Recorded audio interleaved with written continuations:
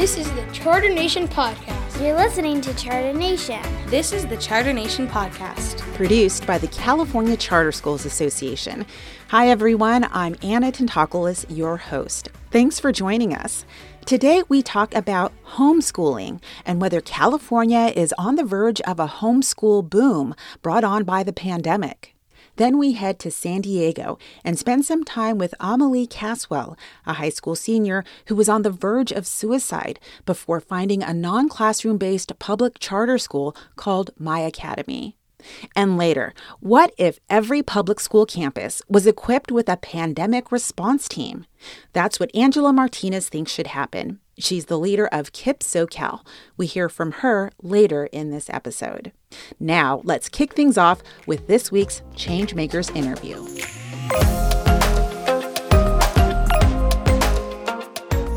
Changemakers is our regular segment in which Myrna Castrejon, the president and CEO of the California Charter Schools Association, sits down with personalities in public education from across the ideological spectrum. This week, her guest is Lance Izumi. He's the senior director of the Center for Education at the Pacific Research Institute. His new book is called The Homeschool Boom: Pandemic, Policies, and Possibilities, and it's now available on Amazon.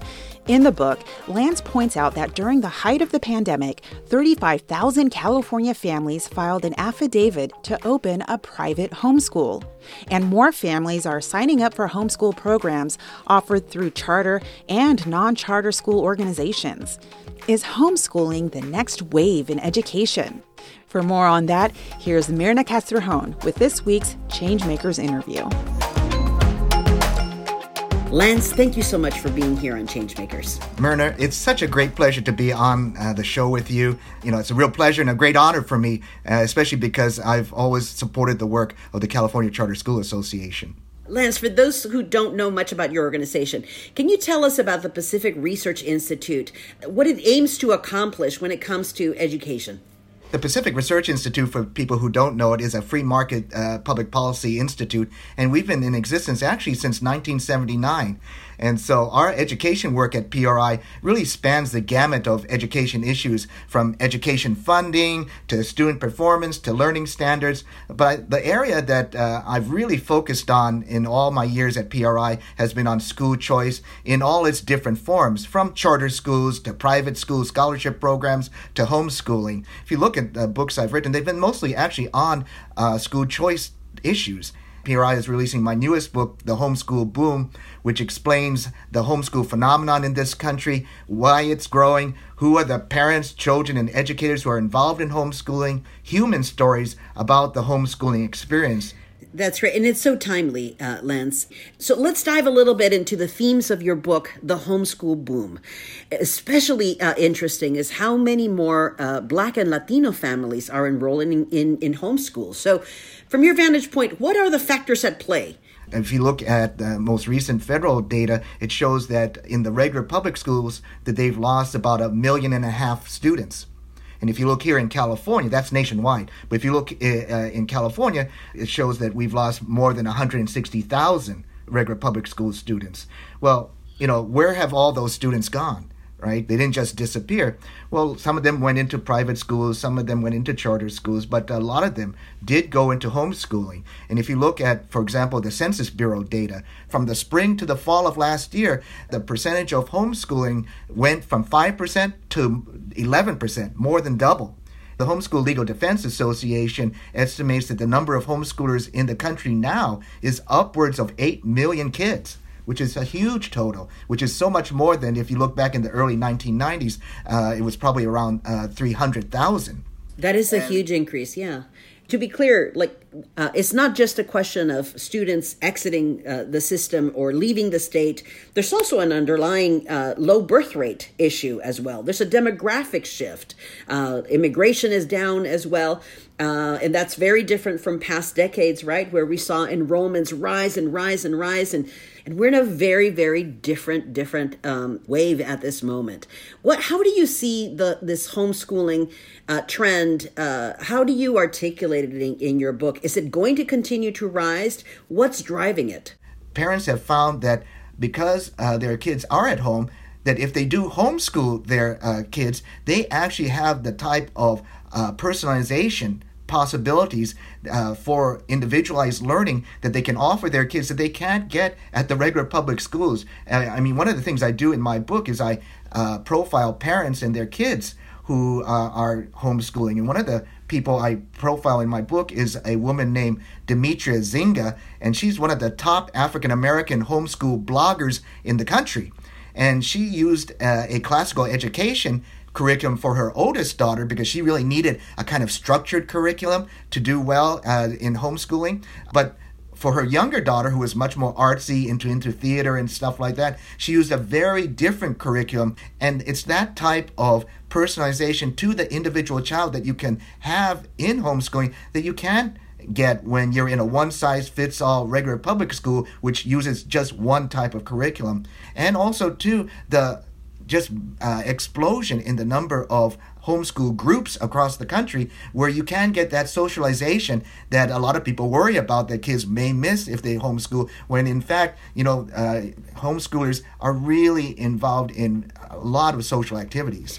This is so fascinating, and I'm so glad that you're talking in your book, diving really deeper into the personal stories of families.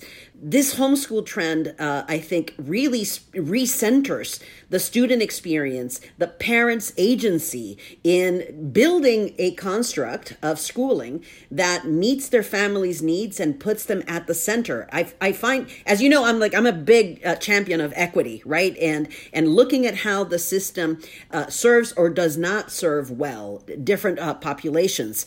And I think this really puts the argument sort of on its head a bit in a way that's probably a good corrective for the system. So let's personalize this even further. You profiled in your book a woman named Magda Gomez, a mom who immigrated from Mexico, like I did, and decided to homeschool her daughter. Tell us about Magda's story and what was the reasoning behind that choice, and how does her story represent some of these trends that you've been discussing? Magda came to this country from Tijuana, Mexico when she was 16 years old, and she didn't speak English. She worked nearly full-time at a restaurant in order to help her parents make ends meet. And she eventually had 2 daughters, and she initially sent them to the regular public schools in her neighborhood. But her daughters, they did very well academically, but they were victims of something that's very prevalent in the regular public schools, and that's bullying and harassment. And despite all of these, attacks on her daughters, the school really did nothing to stop them.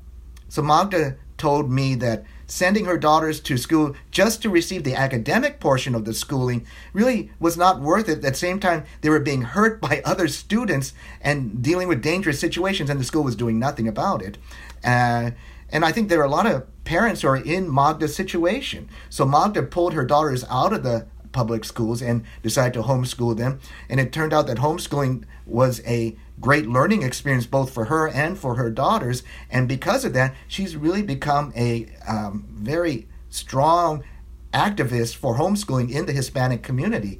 And she says that many Hispanics, especially immigrants, are actually afraid to homeschool their kids, not because they have anything against homeschooling per se, but somehow they have in their head that they might get in trouble for homeschooling their kids, that maybe it's illegal to homeschool their children. And so Magda runs a program now that gives information to about education options, including homeschooling, to Hispanic parents. And she helps guide them through all these various options so that they choose the one that best fits the needs of their children. And she told me, and I thought this was wonderful, she told me that it's my dream to see more Hispanic families doing homeschooling.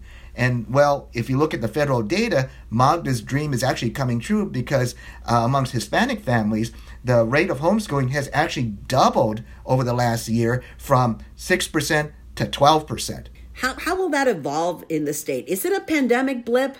Is it a permanent thing? Bring out your divination ball and tell me, what do you see here? Well, I think that if I were to look in my crystal ball, Myrna, I think what I see is I continue to see homeschooling growing and growing and growing. There are different types of homeschooling. If you want to be an independent homeschooler, you file a private school affidavit, which basically makes your home a private school. And the number of private school affidavits in California during this pandemic has more than doubled. Now, another way you can homeschool your child here in California is through a homeschool charter school, which you also referenced. In my book, I profile a woman named Alicia Carter, who heads up the Homeschool Academy at Natomas Charter School up here in the Sacramento area. And her academy, it's a bricks and mortars facility, and it provides art, music, and other types of enrichment classes to homeschoolers. They can actually go to this facility and take those classes. And when I asked Alicia why she thought this increase was happening, she said that part of it was the pandemic, but she also thinks that people are starting to consider homeschooling to be a really viable option, and it's not just some fringe choice. And finally, I think that the other thing I'd like to point out is that there's a third way to homeschool, and that's to send your kid to a non-classroom-based charter school where parents receive funding to purchase learning services for their children through approved providers. So I think that homeschooling is going to continue to grow. It's actually going to explode, which is why I decided to entitle my book The Homeschool Boom. What can the system learn from this moment, and what North Star should we anchor our hopes and efforts to ensure that we continue to close the equity gaps? What I think that has come out of this pandemic experience has been, again, parents realizing that what is needed is for their kids to succeed is a much more personalized experience when it comes to learning. In my book, The Homeschool Boom, I cite Professor Eric Werne, and he's a homeschooling expert at Kennesaw State University. And Professor Werne says that the growth in homeschooling really can be attributed to changes in American life and how people feel about the public schools. So he says that this growing desire for smaller and more personalized tastes, generally speaking, has therefore resulted in the education area people wanting more individualized school choice options for their children. And if regular public schools fail to address this demand by parents, I think you're going to continue to see this floodgate of parents leaving the system. And I really do think that homeschooling is going to be the wave of the future. I agree that responsiveness is really going to be the key. It's going to be what makes or breaks our education sector response. And I think if we fail to take full stock of what this means, it will have been a crisis of imagination and will that will hold us back rather than the possibilities that are really directly in front of us. I think that's right, Myrna. And I think that technology is really an important part of this puzzle, because you have so many online resources available to parents now. I mean, you can get the entire core knowledge curriculum free online now. And so you have literally hundreds of choices if you're a parent. We're seeing in the news these battles at school boards over curriculum issues. Well, you know something? Homeschoolers don't have that issue. And so therefore, I think that's another reason you're going to see increases in people choosing different types of options, because they don't want to be forced into a round hole when their kid is a square peg. Absolutely. Long live the square pegs. With that, I'd love to thank Lance Isumi, my good friend, for being a guest on Changemakers. Thank you so much. Lance is the Senior Director of the Center for Education at the Pacific Research Institute. His new book, available now through Amazon, is called The Homeschool Boom: Pandemic, Policies, and Possibilities. I'm Mirna Castrejon, President and CEO of the California Charter Schools Association, and you've been listening to Changemakers.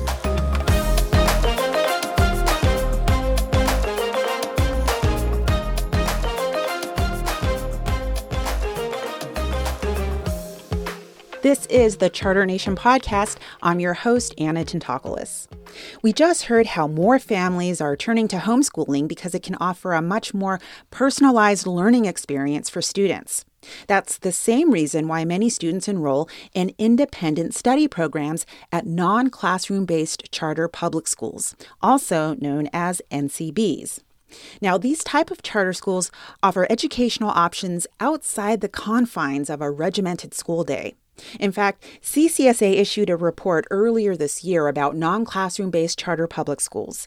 And a key finding is that NCBs are serving some of the state's most vulnerable students, kids who've been expelled from traditional school, those who are chronically absent, students who have dropped out of high school, or teenage parents. I wanted to hear directly from a student the power behind independent study programs offered through an NCB. So I called up My Academy. It's a non-classroom-based charter public school located in San Diego County. The folks there put me in touch with this high school senior. My name's Amelie Caswell. I'm about to be 18. She has big, bright blue eyes and curly light brown hair. And despite her young age, again, almost 18 years old, Amelie tells me she's already been through a lot. It all began in elementary school. All of the nasty things that kids can say, and it made me really angry. She tells me classmates would make fun of her looks and weight. She thought the teasing and bullying would stop once she got to middle school, but Amelie says it got even worse. I stopped going to school. I would do literally anything and everything not to go to school. I would just say to myself, I wish I even had a broken arm not to go. Amelie decided the best way to get out of class was to get into trouble. She would throw away her homework, get into fights, bully other kids, and disrespect teachers. I definitely became a low person to everyone. I treated people poorly because I was getting treated poorly. And it created a huge cycle that I thought would never end. Amelie says the adults at the public schools she was attending didn't help much either. Rarely did she get the support she truly needed. I was going into school losing everything that I would come in with. A smile, confidence, happiness was just gone by the end of the day. Amelie's mom and dad were not around to help. She tells me her mom wasn't responsible enough or had the parenting skills to take care of her older brother, and sister. Their dad moved to a different state when she was younger. So Amelie's aunt became her legal guardian, but her aunt was soon overwhelmed with Amelie's academic, social, and emotional needs. I did not have worth as a person. I felt like I was nothing. Eventually, Amelie dropped out of school and fell into a deep depression. She tells me she'd lock herself in her room, refused to come out. That's when she contemplated suicide. I did not even think that I would be here past a certain age. The depression and the suicidal thoughts were very real and very there. Finally, Amelie and her aunt sought psychiatric help, and eventually she began to feel better, stronger. And when it was time for her to head back to school, Amelie knew a traditional public school was not going to work. That's when she turned to My Academy, also known as Motivated Youth Academy. This non-classroom-based charter public school, or NCB, is based in San Diego County and works to give students like Amelie a second chance. It offers personalized learning programs, flexibility in the school day, and one-on-one instructional support, which results in strong teacher and student relationships. You have this person, this teacher who's all about you, and it's just you guys. It's like the most amazing feeling. There's no competition. There's no other students trying to get in and be like, hey, that's my teacher. No, right as the bell rings and your laptop is on and you're with the teacher from My Academy, it's just you guys, and it's the most amazing feeling. There's been an incredible turnaround in Amelie's academic journey. Now she's a confident high school senior posting high marks in all her classes. In fact, she was recently accepted to Colorado State University and has plans to become a history professor. I'm 100% serious. My Academy made my dreams come true. And that is like insane. Like, I feel grateful for that. I always wanted to go to college. Throughout the bullying from like the traditional classrooms in the schools that I went to, I did not think that I would ever get into the college I wanted. I know better things are yet to come, but I found myself. I found myself, and I feel good again.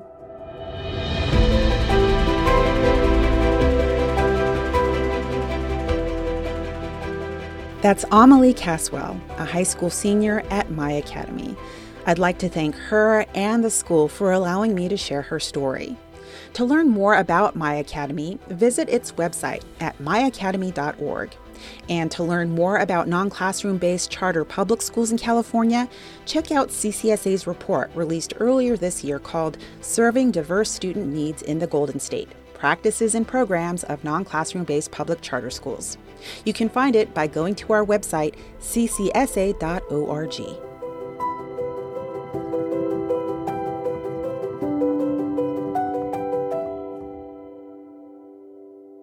You're listening to the Charter Nation podcast. I'm your host, Anna Tentopoulos. Here's a thought-provoking question for you. What if officials here in the state of California equipped each and every public school campus with a COVID response team? This team of trained healthcare professionals would be on hand to manage the medical workload now being left to educators. Angela Martinez wants to turn that idea into reality. Angela is the CEO of KIPP SoCal, which has 23 charter public schools in Southern California. Here's Angela, in her own words, with this week's audio postcard from Los Angeles. My job used to be making sure students were receiving a rigorous and joyful educational experience that would prepare them for college and beyond. That's still my job. But the roughly 600,000 of us who work in public education in California now have a second job: healthcare professionals. We monitor virus mutations and respond swiftly to sudden surges of infections. We vigilantly enforce safety protocols, from proper mask wearing to hand washing to social distancing. We track down parents in the middle of the day to pick up children who might have been exposed to COVID. My team members come to me overwhelmed, overworked, unable to understand why local or state officials are not sending reinforcements. To its credit, the Biden administration has sent extra federal funding to help public schools cope with COVID, but we need expertise. The pandemic remains a medical emergency, one that wreaks disproportionate havoc on communities and people of color. Government should respond accordingly. Officials should equip each public school campus with a pandemic response team. The teams could consist of professionals with varying degrees of experience and certification. What's important is to have more staff on hand with medical training.